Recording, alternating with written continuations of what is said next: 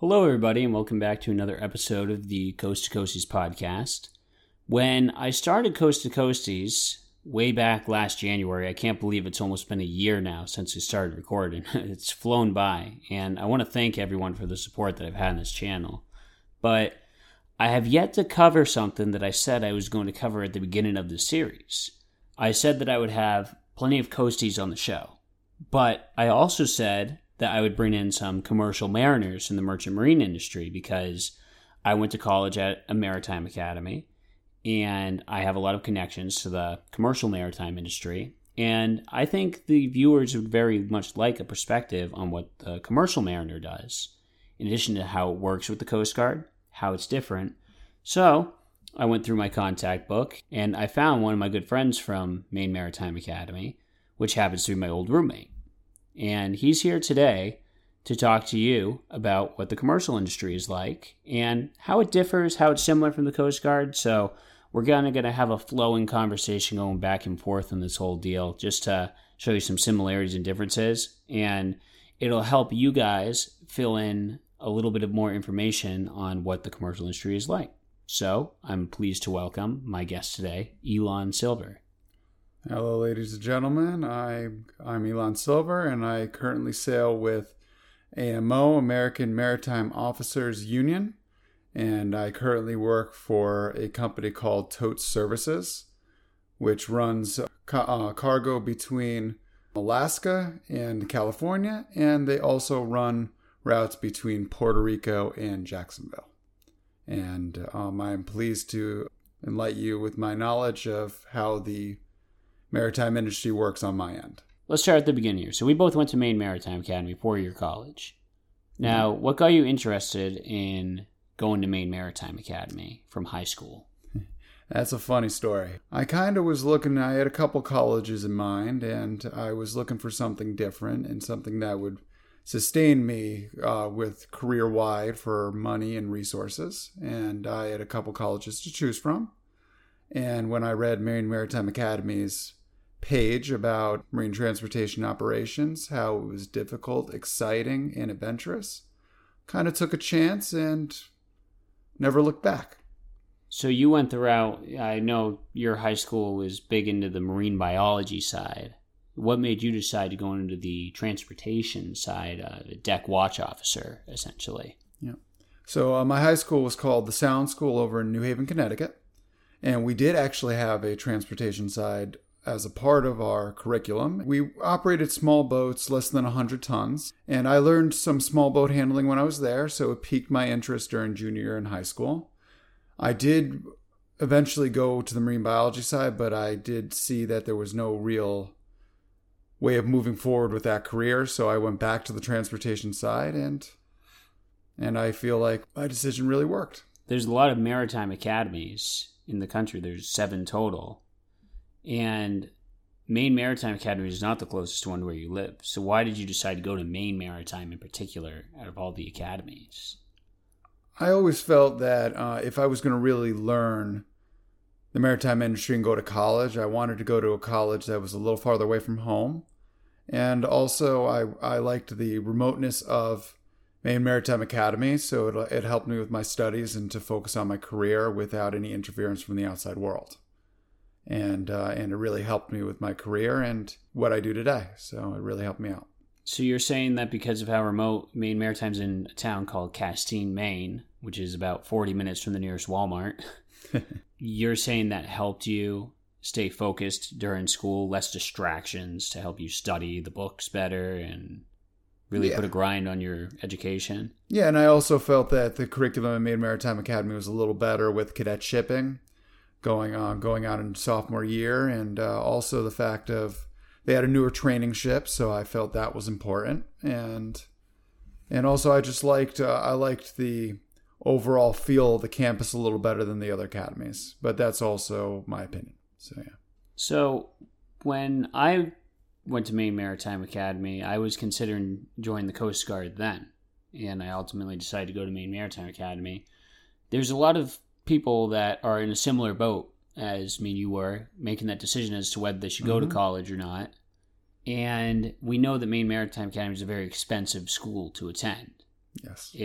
is a very high tuition rate, something north of over $40,000 a year, even for in-state students. Yeah. And you got the in-state tuition. So you very much know how expensive that tuition was.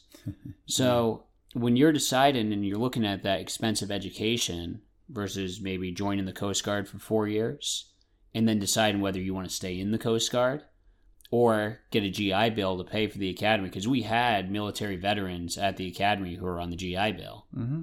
What is your opinion on deciding between those routes fresh out of high school, now that you've done it? I feel that that is a deep financial decision that everybody has to cross and move forward with. And in my opinion, if you're looking to make quick money, obviously going into the Coast Guard route, or even another route that I learned when I was out sailing in the commercial industry, learning how unlicensed sailors became ABs, OSs, QMEDs. They went through a completely different system to make money, but it's really the question of how quick you either want to become a maritime officer or your value system when it comes to the college. If you are really gung-ho on trying to become a captain, chief mate, obviously going with the college route will be the better fit for you. If you don't feel like going college right off the bat, I recommend going Coast Guard route or unlicensed route. But and to fill in what Silver is saying is that an ordinary seaman or an OS would be the equivalent of a non-rate in the Coast Guard. Only the OSs in the commercial industry don't go through boot camp. They're not in the military. The ordinary seaman, though, can sign up for a union right out of high school. You have high school diploma, and you'll go to orientation and take some trainings, and then they'll put you on a ship, and you'll be doing exactly what non-rates do in the Coast Guard. Yep, and that union's called SIU, and they are based out of Piney Point, and they do a sort of a small boot camp. It's like 15 weeks of training where you're going through firefighting, basic seamanship, sailing, how to stand a proper watch, getting your watch qualifications for work. And then what they'll do is afterwards they'll send you off to a ship as an apprentice, as you're trying to kind of your training period to get used to the industry. And then after that, it's a pretty fast process from there till you start making money, which is nice. So, right. And as an ordinary seaman, you promote to being AB or able-bodied seaman. This is the equivalent in the Coast Guard of becoming a petty officer. Third-class petty officer, you're an E4, a couple years in your career. Mm-hmm. And I know right now in the Coast Guard, the non-rate turnaround is pretty quick, but it used to be about 2 years, which is about the same length that you'd be an ordinary seaman until you're an AB. But yeah, it's right now, there's actually in the commercial industry, there's a shortage of ABs, so they're getting promoted to AB pretty quickly right now as well, if you're going the commercial route. Yeah, right now, a couple years ago, 3-4 years ago, it would be hard to find a job as an AB on the SIU job board. So SIU, how it works, you have to go to a union hall, which are based around pretty much every major city in the country that's on the coast, such as Long Beach, Seattle. You got a hall over in Tampa. All these halls have job calls in these areas where the ships are coming in. But right now we're seeing something completely different across all union boards. There's a plentiful amount of jobs currently right now. The last tally that I saw for ABs on the SIU board, there was 140 job openings currently right now. Well, that's the thing, is your ships are sailing short, and our ships in the Coast Guard are also sailing short. Everyone's sailing short, and it's a strain on everything in the maritime industry as a whole. And we're all feeling the effects. I mean, when you graduate Maine Maritime Academy, you graduate as a third mate unlimited tonnage in the deck program. Mm-hmm. So essentially, that is the equivalent of coming to a cutter as a JO in the Coast Guard. And as Silver is the civilian equivalent of a JO, he's a third mate, we call it. He's doing a lot of AB work because they don't have the ABs on his ship right now to do the jobs that they're supposed to be doing. And so he has to pick up that additional work, which puts more strain on him as well. Yeah, it has added a lot more work. I've been doing a lot of crane operations, have been working with wires, which I typically focus more on safety equipment because that's a part of my job requirement. But I've been having to divert some of my other energy towards general upkeep of the ship. So we meet quotas, make sure we're up to date with inspections and general upkeep. So when we have our, when people come and audit our ship, that we're up to code, all of our information's up to date. So we're not, one, making the company look bad, and two, making the ship safer for us to sail on, because that's in the end the most important thing when it comes to these audits. So yeah. Well, let me roll back slightly before we get into the weeds of your job right now. And talk to me about your time going through the Merchant Marine Academy. We didn't go to the official U.S. Merchant Marine Academy when I say this. We went to the state-run school, Maine Maritime Academy, but they're all still Merchant Marine Academies. Yeah. So what was it like going through there your 4 years? Like, how did it start when you first got there? When I started my freshman year, I didn't really know if I would like the industry. But when I went on my freshman cruise, where we went to the foreign ports, when we crossed the Atlantic Ocean twice, we crossed it 4 times. And I was actually able to see the ocean for the first time out in the middle where we couldn't see land. Sailed for a couple days to each port. It really opened my eyes and I felt free. So that made me excited to go into sophomore year and gave me the extra push that I needed to make it through the academies. And when we reached sophomore year, we, as you remember, started to get more into navigation, charts, celestial nav. And I thought that was all fascinating. And what really got me was when I went on my sophomore cadet shipping, I sailed for a company called Pasha Hawaii. And that company ran between Long Beach and Hawaii. And that company taught me a lot about, 1, what my job is going to be, 2, what I need to do and what I need to learn and build upon. And it also showed me how much fun the sailing industry is on the forefront of our job. And that's what really hooked me and pushed me through the rest of my time in the Merchant Marine Academy that I partook in, and in the end helped me pass my Coast Guard exams, and here I am today enjoying my life. So yeah. Well, I thought freshman year was very interesting because we show up and we have regimental preparation training, RPT. That was our mini 2-week boot camp that we had. It was not nearly as intense as Coast Guard boot camp. I'll throw that out there right now. I thought I was ready for Coast Guard boot camp. RPT is nothing close to what boot camp's like. But it does get us regimented. Yes. And to that, it still breaks us down and makes us a cohesive unit throughout our class. So it does its intended purpose. And what I thought was really cool about the way freshman year worked at Maine Maritime Academy was that they didn't push you too far into your major yet, because they realized that no one knows whether we're going to like sailing underway and want to make it a career or not. Yeah. And so your freshman year, you get a basic general set of classes. Almost, it's a little bit more specialized than you get at liberal arts college. I mean, of course, we had nautical science and we had seamanship. Yeah, we also did stuff with the engineering side too, if you remember. Right, we had to go down the engine room, trace all those systems out, and then pre-cruise, before we got on cruise, we had all the big packet of drawings they gave us to be able to sail. Yeah, and what I thought was cool about that, though, was that it wasn't too late to switch your major. If you got on that boat your freshman year, we sailed across the Atlantic 4 times, like you said, and maybe you don't like engineering after all. You can switch to deck, or you can just decide not to go back to the school. You're out a little bit of money because it's still expensive tuition your freshman year, but you decided, hey, you know what? I gave it a shot.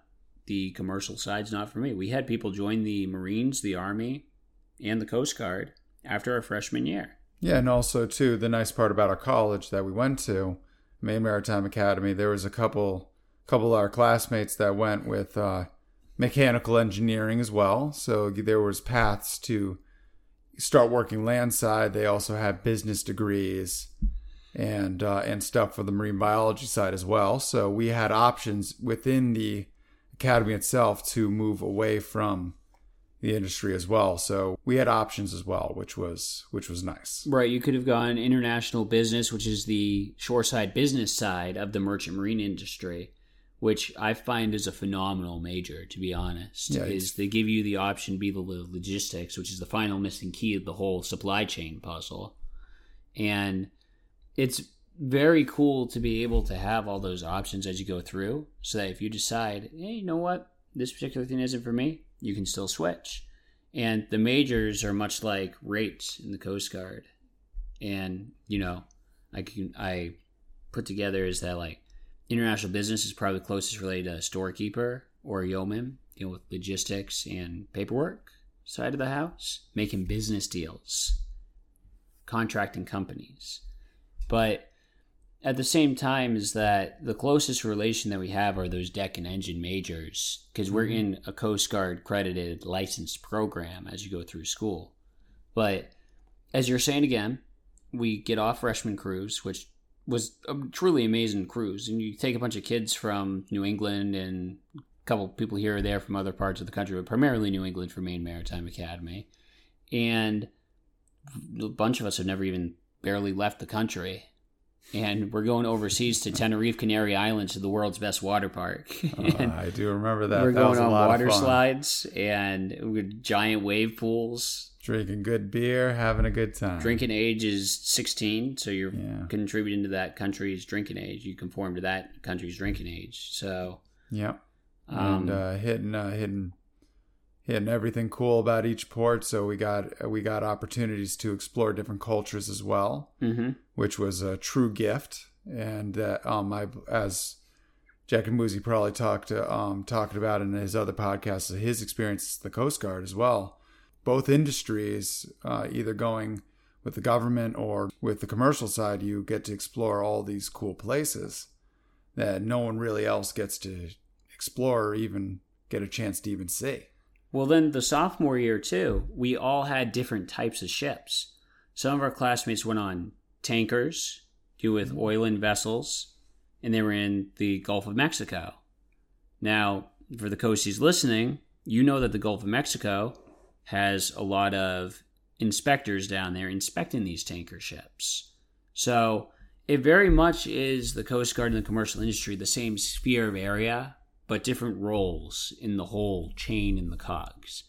The commercial side moves the cargo from point A to point B, where it needs to go. The Coast Guard is there to make sure that you guys can do your job safely, efficiently, and there's going to be no issues with it happening. That's the safety of the vessel and safety of your crew. Yeah. And that's how we all work together in symbiotically in the industry. It's like the alligator with that bird that cleans its teeth so it doesn't eat it. Yep. So we're working very much side by side. Now, of course, the Coast Guard's, the U.S.'s Customs and Border Patrol also, you have all these regulatory agencies. The Coast Guard is one of those regulatory agencies. But we still work side by side in a lot of ways. If you hear a distress call in Channel 16 and you're the closest ship, you're going out to that distress call just like we would if we were the closest cutter underway. Yep, we've been hailed a few times when we've been out there, and we also hear through Channel 16 and the GMDSS as well. We hear about flip boats, EPIRBs that have gone off. And we also get every any distress calls, also calls about hazardous sailing areas in terms of weather, what we're going to see when it comes to port. Like a fair few minute times when I sailed in, let's say South Korea, we would be warned if there's a fleet of small fishing boats that are leaving the port, or by their Coast Guard, and we would be all the Notice to Mariners reports. Yeah, all the Notice to Mariners reports, and that we use that as an integral of how we sail. We take all that information into account when we make our plans to come into port, because it can get stressful sometimes. Well, I think just the fact that you guys, when you are sailing into port, you get to pick up a pilot, and they'll sail you into their area of expertise. So harbor pilots are personnel that have a high knowledge and experience of an area, intense training of a particular region of water. And they will sail these big ships into port because they know it like the back of their hand. They've studied it. They had to draw the whole chart from memory in order to become a pilot for that area. Yeah. And they're expecting those buoys to be all in line and all the range lights to be right in place. And that's what the Coast Guard is doing, is making sure you guys can get into that port safely. Yeah. And I think that's why it's so cool that we're working together, because you guys are able to do what you do because of us. But by us enabling you to do that, you're moving 90% of the world's goods by ocean as we need moved. And the merchant marine is who moves that. Yeah, no, we keep the world economy at bay. And there's a shortage of merchant marines right now. Which is truly a scary thing to think about, because if we want to really boil it down to what that means for us as a whole and security for the United States, we need sailors. And we need ships. And we need more sailors to be out there. So I encourage anybody to get into the sailing industry, because one, they take care of you, and two, it helps America's best interests. Well, so I'd like to touch on this now, is that past sophomore year, you have your commercial experience. We're really starting to refine our craft now and jump into that other side of management, which is equally as important as functionally being able to drive the ships.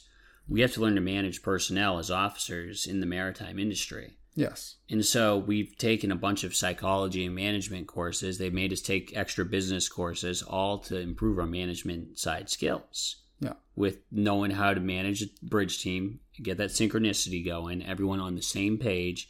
We all have the same picture. Everyone feels free to point things out. No one keeps a secret. And that is the exact same bridge model that the Coast Guard pushes on their bridges. You know, that synchronicity, everyone's open to speak, see something, say something. Yeah. And that's just another similarity of like the two bridge styles. So for people listening, there are a lot of similarities between the Coast Guard and the maritime industry, especially because in the U.S., Coast Guard is a regulatory agency that credentials the mariners their licenses. So you got to take Coast Guard exams to get your license. So the programs in the maritime industry are run the way the Coast Guard wants them run. And the merchant marine maritime academies are running their programs the way the Coast Guard is telling them to run their programs. Yeah. But there's also differences, as we're well aware of. Now, first, the biggest difference that is going to strike right off the bat is pay. Yeah. So, can you tell me, to the best of your knowledge, if you were to go out of high school as an ordinary seaman or an able-bodied seaman, no college education, what is the average pay typically for an ordinary seaman or able-bodied seaman? All right, so the first job that you're going to get on a ship would be something called an apprenticeship. Apprentice is your 60-day apprenticeship to essentially integrate you into the job that you're going to go in. That's basically your, what would we say that orientation? Is? Yeah, your orientation, your on-the-job training. So they typically make $25 a day, but that's all training purposes. And after you're finished those 60 days, you get into your job as an OS, ordinary seaman, which happens pretty much quickly right after that. And those sailors will make, probably base salary would be around $5,000 to $6,000 a year. No, not a year, a month. $5,000 to $6,000 per month starting out. Starting out, yes. Now, is that because when you're sailing the commercial industry, you have chunks of time, several months in a row you could be out. Yes. And then several months you could be home. Are you getting paid that consistently?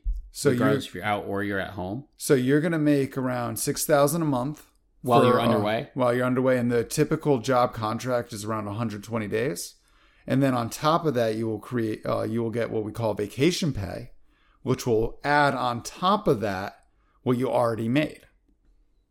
And that typically runs around $100 to $110 a day, and you might get 60 to 70 days worth of that on top of what you made. So you make about $600 to $700 a week before taxes or after taxes? Before taxes. Before taxes, while you're not on the ship working. Yeah, you're on vacation. And mind you, this is an OS, and this is also a stepping stone for you to get up to AB, which you make a lot more as an AB.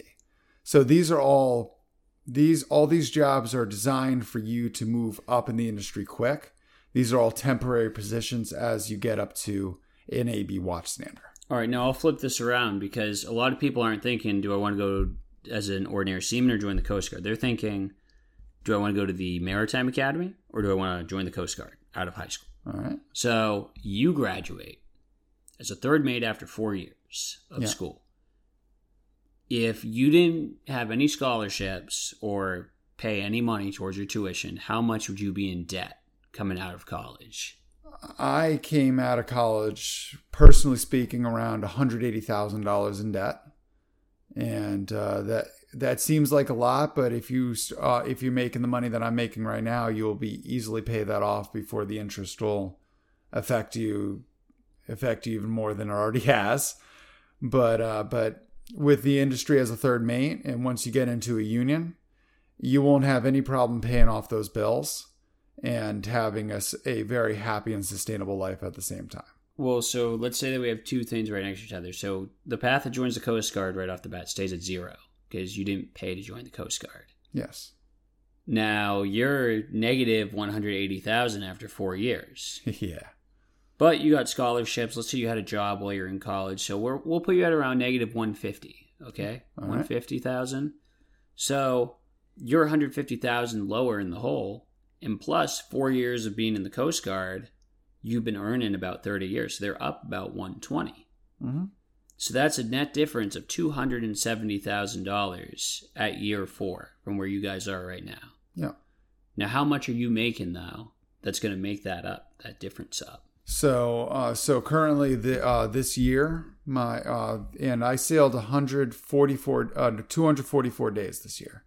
About 8 months? About 8 months, yes. Okay, so you did 4 months on, 4 months off, and then 4 months more on. So you sailed 8 months you were underway this year. Correct. And I did that with a couple companies. As I said, I'm currently sailing with Tote Services, but I was working for Military Sealift Command before this, so I actually got some government training as well, which was a real treat and experience for me to learn your side as well as a civilian. So I was able to see both sides as well. And with my combined salaries, I made around $144,000 this year. This past year. Yes. And yes, no, and that includes vacation pay and all that. So that almost brings you to net zero at year 5. Yes, and that was my first full year sailing as a third mate. Well, I'd like to throw this out then, because what I've noticed a lot of people in the Coast Guard see is they don't want to sail 8 months out of the year. That's just not something they want to do. Yeah. So if they wanted to be a commercial mariner like you, are there opportunities where you don't have to sail for 4-month chunks at a time? Because not everyone's built for going out to sea for 4 months at a time. Not everyone has that desire. A lot of people actually don't have that desire to sail for 4 months. It's a special kind of crazy to be able to do what you're doing. Yeah, no, I've had some times out at sea where I'm just like, I screw this. I want to go home. I want to call my relief back early, but you got to dig deep and really be at one with yourself when you're out there. But there are opportunities in the industry, such as working with tankers. In my union especially, the nice part about my union is that they give you permanent rotation, so you don't have to worry about losing your job when you leave a job. So these rotations typically sit around 60 to 75 days. So you would go underway for roughly 2 months. And you'll be back home for 2 months. Okay, so that's roughly the schedule of a 270 in the Coast Guard. 60 to 70 days out. Yes. But here's a plus side now for the merchant marine industry. When you go home those 2 months, are you still attached to the boat, or are you completely away from the boat? So we are completely away from the boat. What we do is we keep in touch with our detailers during that time to when we want to essentially go back. But what we do is essentially we just keep in touch with the union. We go in for training, but besides that, all that time is ours. We don't need to worry about anything when it comes to the ship, anything that we do, we literally can't take work home because the work is somewhere else in a port. But it's nice to just look away from work. And I've been home for 2 weeks now, and I'm having a blast. So yeah. Right. So now in the Coast Guard, after a 6-day patrol, they'd come home. They'd have what's called 1 week stand down. So you'd only show up if you have duty on the boat, which might be once or twice during that stand down. Other than that, you're free to go home. Mm-hmm. Then you come back to the boat and you're working in port on abbreviated work weeks. Mind you, they're called trop hours. So you're working about 6 hours a day, 4 to 5 days a week, depending on how your command does it.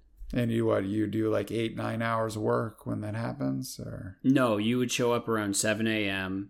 and you get out about 1 p.m. Well, that's not. And there's workout hours, and some units have workout hours. A lot of land units have workout hours, and they cut you loose sometimes early if there's no work to be done, and they know the crew works hard and they do a lot of work underway. So it's very much a different style of working, because during those 2 months you're going to be able to go home every night. Now you are home every night those 2 months, except for when you're at training. Yeah. So in both scenarios you have that chunk of time home. However, that billet in the Coast Guard on that 270 lasts 3 years. And then you have a high priority to, if you don't want to go on another cutter underway for a long period of time, and you'd rather have something that's more landside, you can push for that and potentially get a land job for several years where you go home every single night. That would be nice, yeah. Do they have those opportunities, though, for third and second mate, so early in your merchant marine career? All right. So, there are, of course, union land jobs. So, like working as dispatchers with the companies themselves, detailers, essentially the middleman for the union. So, essentially, what the union does is they provide the workers, the company provides the detailers, and all the people that make sure their credentials are in order and that they're filed with the Coast Guard, and also too just getting the sailors to and from the ship. Also, you can become a DPA, designated person ashore, where they are the ones that uphold the SMS of the ship, which is our safety management system. And I believe the Coast Guard relies heavily on that and looks upon that to see if that we're upholding what we need to uphold. Mm-hmm. And that's another opportunity for shoreside with us also. But a lot of the money is we just go out and sail and steal as long as we possibly can until we say we're done with this and we want to do something new. Is that time hard on family life, or can it be hard? It's all for several months at a time. It's all about mindset. If you're strong if you're strong and confident, you will have no problem having a family. You just, the way that I learned, and I had girlfriends out at sea, and I know spending time away with them, you're worried about what they're doing, who they're with. But what I've learned is that you can't worry about what you can't control. And if they want to stick around, it's meant to be. If they don't want to stick around, you let them go. But my view is that you just need to be strong mentally and you'll be okay.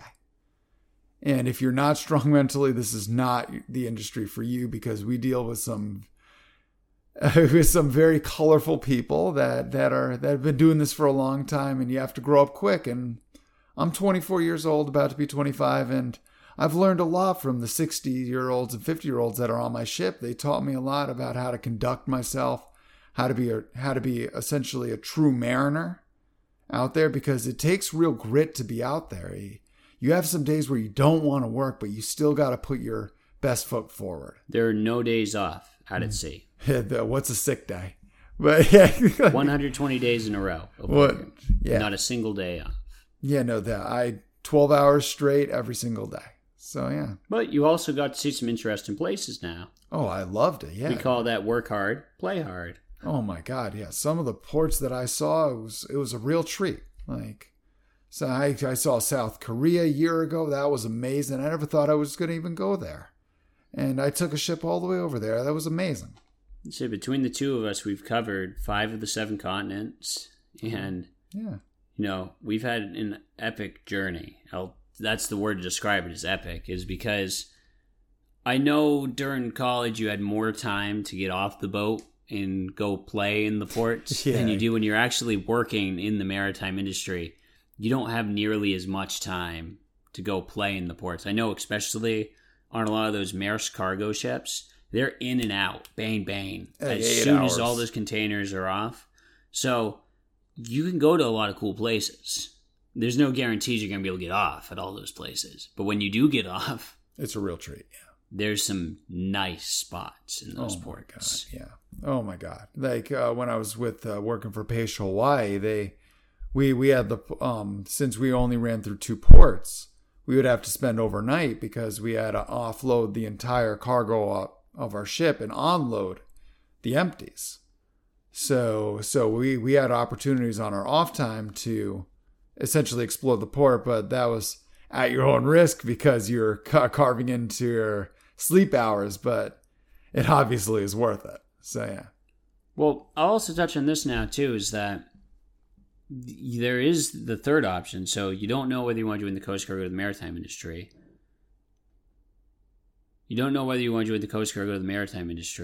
Yeah. And you have the option of enlisting the Coast Guard, do your 4 years, either stay in the Coast Guard because you love the Coast Guard, which is what a lot of people end up doing. They say they're only going to do 4 years and they just stay. Because they love the Coast Guard. We have a great mission set and we have a lot of people that love what they do.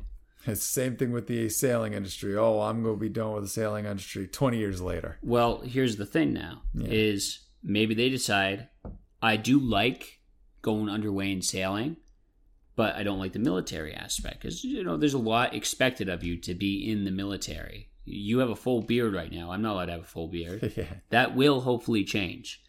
Apparently there's a beard poll that went out for the Coast Guard a couple months ago, and over 90% of Coasties wanted beards. I'm rooting for you guys. Be on the lookout for that one. Now, getting back to what I was saying, though. So you leave the Coast Guard for 4 years. You go to the Maritime Academy on the GI Bill. Now you have none of the debt incurred from the Maritime Academy. You gave your service to your country for 4 years in the Coast Guard, and now you're a civilian mariner. Alternatively, you could go to the Maritime Academy, come out, and join the Coast Guard as an officer, either through Officer Candidate School, which is available to any college graduate, or you go through the Direct Commission program called the Maritime Graduate Program, the MARGRAD program. And that's what I'm currently applying for, is the MARGRAD program, to become a Coast Guard officer through the Direct Commission route. So that is another alternative that you have, is that you can go through the maritime industry and you have not closed off the Coast Guard to you. I decided to enlist the Coast Guard after the maritime industry because, I was thinking of joining the Coast Guard before I went to Maine Maritime. And I ultimately decided through my work there, I had opportunities that I could go sail Coast Guard cutters. A lot of the maritime academies have auxiliary units. Maine Maritime Academy does not have, at least when we were there, they didn't have an auxiliary unit. They were talking about one. SUNY Maritime has one. Mass Maritime has one. So these other maritime academies do have auxiliary units you can be a part of to see how you like working in the Coast Guard. And I just made my decision after a junior cruise, where after your junior cruise, you're really starting to look at careers in the maritime industry. You're starting to make those connections with companies. You can also start talking to a Coast Guard recruiter about joining the Coast Guard in the MARGRAD capacity or the OCS capacity, or the Direct Commission Select School. So there's tons of routes to join the Coast Guard if that's what you want. And I just wanted to let the viewers know is that there are options if you decide to go to the Maritime Academy. You have not closed off your potential to the Coast Guard. Well, believe it or not, there's actually another option that not a lot of people know about. That I sail with a couple sailors that did this through the Navy, actually. And there is actually a path through the Navy to become a merchant mariner as a second mate through their ship, because their ships are rather large with the tonnage requirements that require for my line of work. And they could actually, with their sailing time and their experiences through their classes, actually qualifies them for the MMC. All they had to do was take the exam. So now, did you have to go through Navy ROTC in order to do that in college? So you're a naval officer? Or could you enlist in the Navy and also get to that point? Yes. No, I talked to a friend of mine that I sailed with just recently. I talked to him on how he became a merchant marine, and he said he went through the Navy, which was fascinating because I didn't really know about that. No, there's tons of routes, and a lot of them are not publicized. No. So you have to dig the routes, and that's why we try to promote on Coast to Coasties all your options, is because people don't necessarily know about all the options because they're really vague and not covered too deeply. That's why I visited a couple high schools in my hometown, and I told them about the licensed route, the college that I went to. And I also talked to them about the unlicensed route because I feel like that is a real opportunity for a person who doesn't really want to go to school, go do a 4-year degree, put all that money out, put themselves in debt, and want to make money now to help to support their family, to support themselves, kids, whatever their life is giving them now. It's I learned about a place called Piney Point, which was really fascinating. And that place, too, you can choose between deck and engine, and also the steward side of the shipping industry as well. Oh, the cooks? The cooks, yeah. Like the stewards department. Yeah, the stewards department. Because we have deck, engine, and cooks on commercial vessels. And then on some of the larger ones, like Military SEAL Command has the supply department and this whole support department. Yes, the yeomans, all that stuff. That's correct. So I want to pivot in this discussion and ask you, because you're a commercial mariner, what's your opinion of the Coast Guard? Do you like us? You trying to hide from us? Everything that's wrong with your ship, you trying to hide everything that's wrong with it? Well, we put everything broken in the bilge so you can't see it. So, but what's it called? It depends on the age of the vessel. Like the vessel that I was sailing on previously, she was rather old, so there was going to be stuff wrong with her. But that's why we paint over all the rust so you can't see it. So, but it could be stressful for us because we're trying to meet quotas. We're trying to make sure everything's up to date, ready to go. We got to focus on cargo, on top of the safety requirements, on top of everything else. And for a crew of 18, that could be a lot. Because you guys do not sail with too high of crew numbers. No, especially with the low numbers that we're seeing right now. We were sailing with a crew of 16, and we got a waiver for it to sail across the ocean. I couldn't believe it. And I get a lot of questions from people in the Coast Guard is, how many people typically sail on those vessels? So how big is your vessel for those 16 people to sail on? Oh, that ship was 700-800 feet, yeah. And that's typical, 16 to 20 people sailing on a vessel that size? We would typically keep it around 20, 21. Mm-hmm. But since the crew shortages that we've been seeing on deck and engine, we've been seeing 17, 18. That really puts strain on the watch standards. The general maintenance of the vessels is hurt because of that, because we still got to be underway and we have to have a watch standard on the bridge, which essentially limits the amount of time that they have on deck to do the work that's needed to be done. And there's no way everything will be upkept with those short man-end numbers. Well, it also depends on the age of the ship, but like the new ships, you don't need to do as much work, but it's generally basically cleanliness, cleaning the ship, make sure things run smooth. But on an older ship, you need a chip, you need a paint, you need to slush wires, you need to do all this stuff, or the ship will not be fit to sail, and the Coast Guard will eat us alive. But yeah, no, we, like my last ship that I sailed on, we were pretty confident, and we showed the Coast Guard everything, and they were pretty impressed at what we did. So we take pride in that. But we also stress out the chief mate is on us every single day to make sure that we uphold the requirements that you set for us to make sure that we're safe.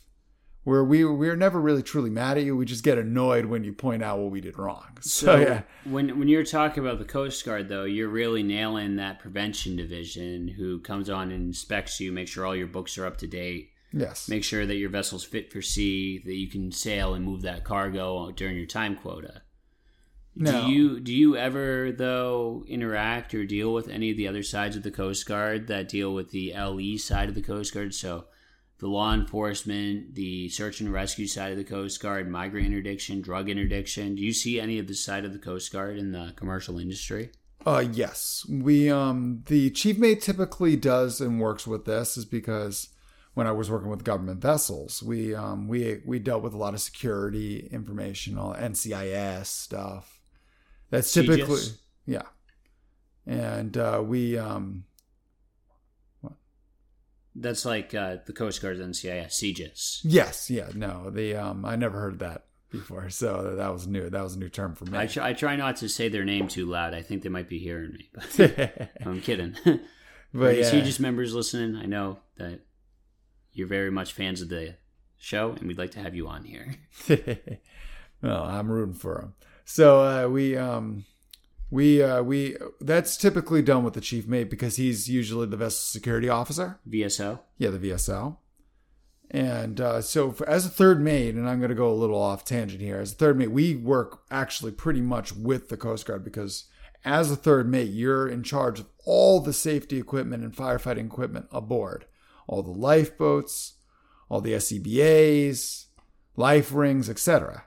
So I'm in charge of all the paperwork that goes with it, make sure everything's up to date, anything expired, make sure it looks good, make sure it actually works. So I'm constantly doing maintenance on this gear. So can I cut you off here for a second and ask how much paperwork is involved as a third mate? There's a lot. So you're each responsible for that paperwork as the officer. Yes. So we have a paper log as well as an electronic log and the official logbook on the ship. You have to keep a paper record of everything because if it's not on paper, it never happened. Mm-hmm. So we log. So like my last ship, we would do a discrepancy list. We would find everything that we possibly can find wrong when it comes to the safety equipment, anything on the ship. So we know that it's there. And what we'll do is we'll create maintenance schedules to make sure that everything is up to date and make sure everything is up to code. But also, too, that we recognize that it's there. So when you guys come on board, the Coast Guard, that we could show, all right, when you come on board, we have this, and this that we're working on. We recognize that it's there and that we're on it, that we're fixing that. We ordered the parts for that. So because it won't look good for us that if we're trying to hide something and you guys find it and they'd be like, oh, yeah, we knew that was there. So why didn't you write that down? That just tells them that the Coast Guard, that we're not on top of our gear. So like we would create discrepancy lists every month. We would have paper log trails for all the gear on board and have separate inspections for them. Some of them were weekly inspections, some of them monthly, and some of them were every 3 months. So it would vary on importance, and also we would have to follow SOLAS requirements, CFR requirements. We follow strictly with the CFR, the Code of Federal Regulations. And that also ties in a lot of how we keep the gear up to date as well. Like we have to follow the CFRs. Well, I think you're helping me put together a picture here is that all this stuff that you're saying that you're doing is directly related to the marine science technician and prevention field of the Coast Guard. Yes. Now, in terms of the Coast Guard's missions, that's one sliver of everything the Coast Guard does. Yes. But that is the side that primarily works with the commercial mariner industry. Mm-hmm. So that is the direct link to the commercial mariner side of the industry is the prevention world of the Coast Guard. Yes. Yeah. Stop it before it goes wrong. Right. Like everything that, like, this is something that we all like to say as sailors, like everything, every rule that's created by the Coast Guard or anything is written in blood because something went wrong and we fix it. Mm-hmm. Like some of the big events like the Alfaro, Titanic, a lot of the requirements that we have to follow that the Coast Guard upholds is because we had marine casualties where there was loss of life. Well, think about the Exxon Valdez even, where all that oil spilt into Prince William Sound. Yes. That crude oil.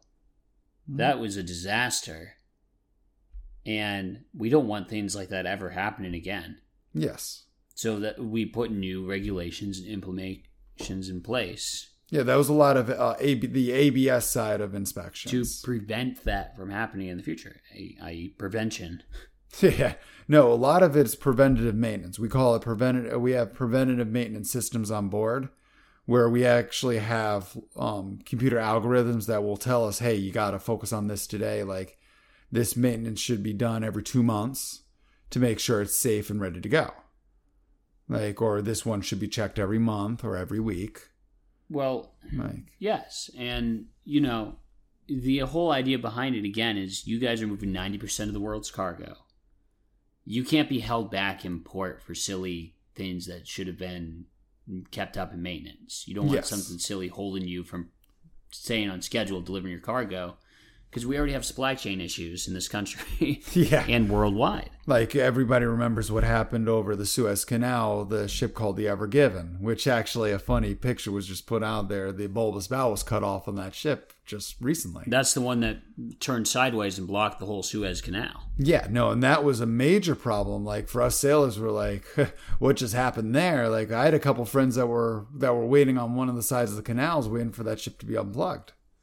So, it was a clog in a toilet, like having that thing in there, because no one could get through. And billions, millions of dollars was held up, and people lost a lot of money. Imagine the reefer carts with fresh fruits and vegetables. Energy alone, like fuel. Like we also, it's not just. We saw it at the pumps. It's just as the commercial industry. It's not only just consumer items such as the clothes that you wear, the food that you eat. We also provide the energy to keep your lights on.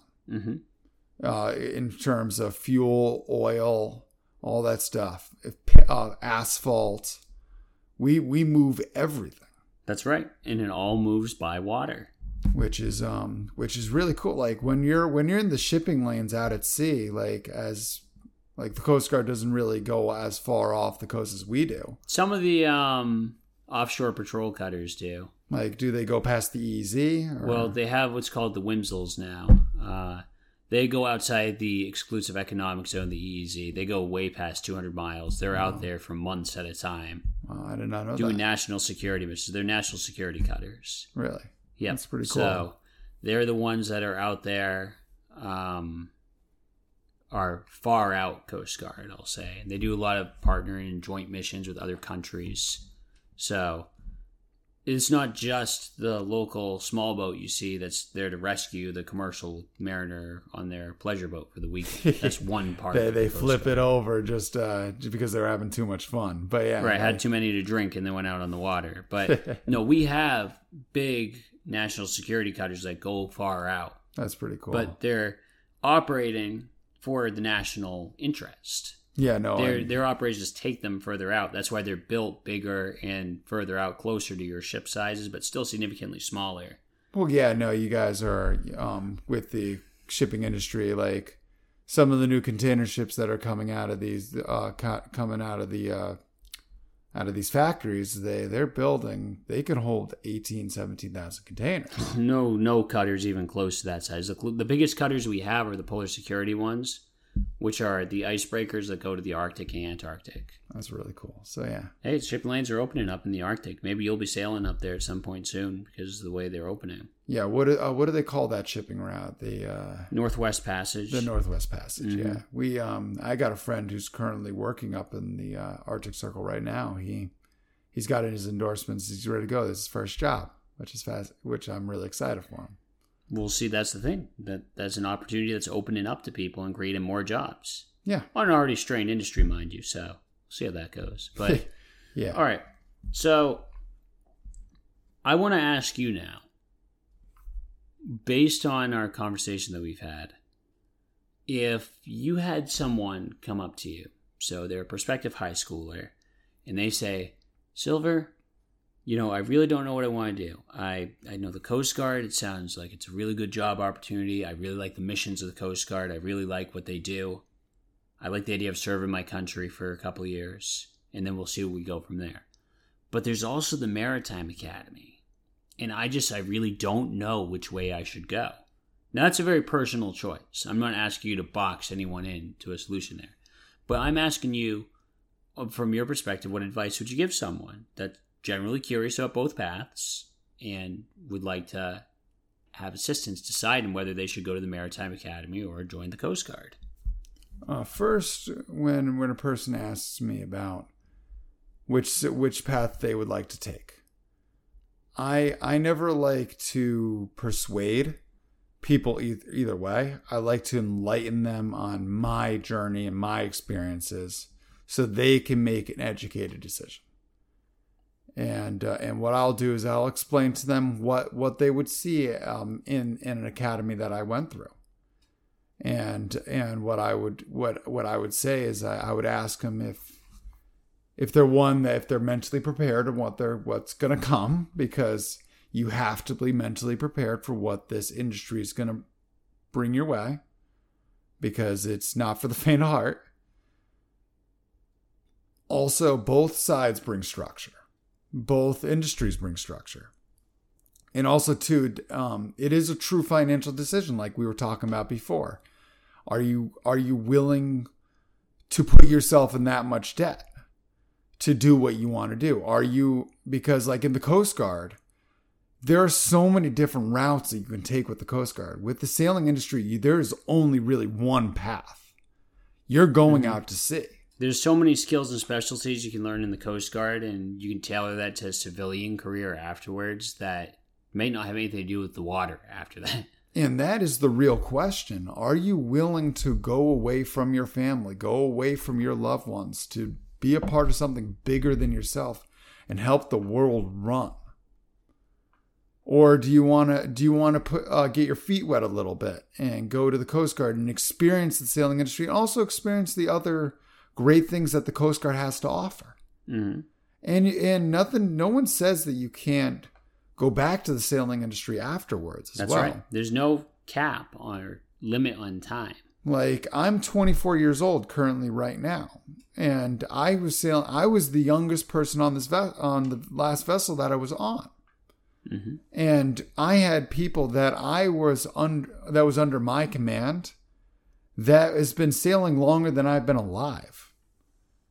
And that's really humbling to me. Like, and a lot of people will be like, "Oh, I'm a higher rate. You got to listen to me." No, I listen to them because they have experience that is valuable that you can't throw away. So my thing too is that where I'm going with this is that a lot of the non-rates, a lot of the OSs are 29, 30 years old. They started this industry later because they figured it out. They found it, and they finally took a chance and they went out there. And they're having a blast. It's just, there's no times table to any of this. If you want to go out sailing with the commercial industry, do it when you're ready. Do it when you are mentally ready to do it. Because if you're not mentally there, if you don't feel like you're in your center, you're going to have a tough time out there. And it is very, as physically taxing as it is, it's mentally taxing to be out underway for several months at a time. Exactly. And I think everyone hits a wall, regardless of how mentally strong you are. Yeah, my day is 85. We question our life choices for why we decide to come out here. But I'll end it on this too: is you can really get into a zone and a good routine for yourself, because it's a great time to eat well. You can exercise, read a lot of books underway, and really get deep into yourself and learn who you are better, who you truly are and want to be as a person. I always, especially my last trip, that is exactly how I feel, is that as you sail with these, with the gentlemen that you sail with, you really learn what's important in life. What really is worth your time. And in the end, it toughens you up. It gives you grit. Mm-hmm. And that is really hard to develop when you're in everyday life, because a lot of things are going on where in the sailing industry, you can remove yourself from society, from all the distractions when it comes to social media, friends, friendships, relationships that you once were in or are currently in. And you can subjectively look at it from a secondhand point of view, and you can decide with yourself, am I doing the right thing for me? Is the path that I am taking currently right now the right path. Mm-hmm. And the sailing industry allows you to look at that and better yourself. So when you actually get reintroduced in society, you can literally hit the ground running, which is a really awesome thing. As a commercial mariner, have all the time in the world on your hands. Oh my God, yeah. 4 months and... You have 4 months off. It's and I'm enjoying it every second of it. It's a lot of fun. Like, I can actually start hobbies and do things that I've always wanted to do and have the money to do it, which is awesome. But that's all with all that I've earned, it also comes with responsibility. And that, I can't stress that enough. And the responsibility of your fellow sailors, your family, you got to take care of everybody. Mm-hmm. And that's just being a good person. Because when you're out at sea, these are not just coworkers. They're your family. Mm-hmm. And your life is in their hands. And and that if something goes wrong, you better trust everybody on that ship to do what's right for you. There's no grudges being held, and it's truly as a family, and it's something amazing to experience. Mm-hmm. And there are going to be some people that you dislike, but I will put my life in harm's way to make sure they're safe. Always. That's what a true shipmate does. Yes. Well, I want to thank you for coming on today and discussing the civilian side of the merchant marine industry. Yeah, no, it was a real pleasure. I really enjoyed bringing to light what I see. It's nice to compare and see how similar we interact and just how different our scopes are. I mean, in the end, we're all one big family. We're all sailors, mm-hmm. and we all got to look out for one another. And in the end, we do one of the most important jobs in the world. One of the most unique, important jobs in the world that is very underappreciated. And large scope. They don't realize how much we make the world run. Yes. As sailors. And we take pride in what we do. Completely. And we joke around a lot. Yeah, no, we all the jokes and the memes are legendary. But yeah. So I'd like to throw out to you, do you think we should do another episode on just talking about our experience in college at the academy? Correct. Yes, we should. Okay. So you heard it from Silver. We are going to do a second episode with him as the guest. And in the second episode, we're going to talk exclusively about our time at the Maritime Academy and everything we did there. So stay tuned for that episode. And again, thank you for coming on and enlightening the guests about the commercial industry. I get a ton of questions about commercial industry. And so it's nice to have a commercial mariner's perspective on here to be able to fill in some of those gaps. I'm glad to share my experiences. Yeah, of course. Thank you again. And thank you everyone for listening. And stay tuned for the next episode coming in the future about the time at the Maritime Academy. Thank you.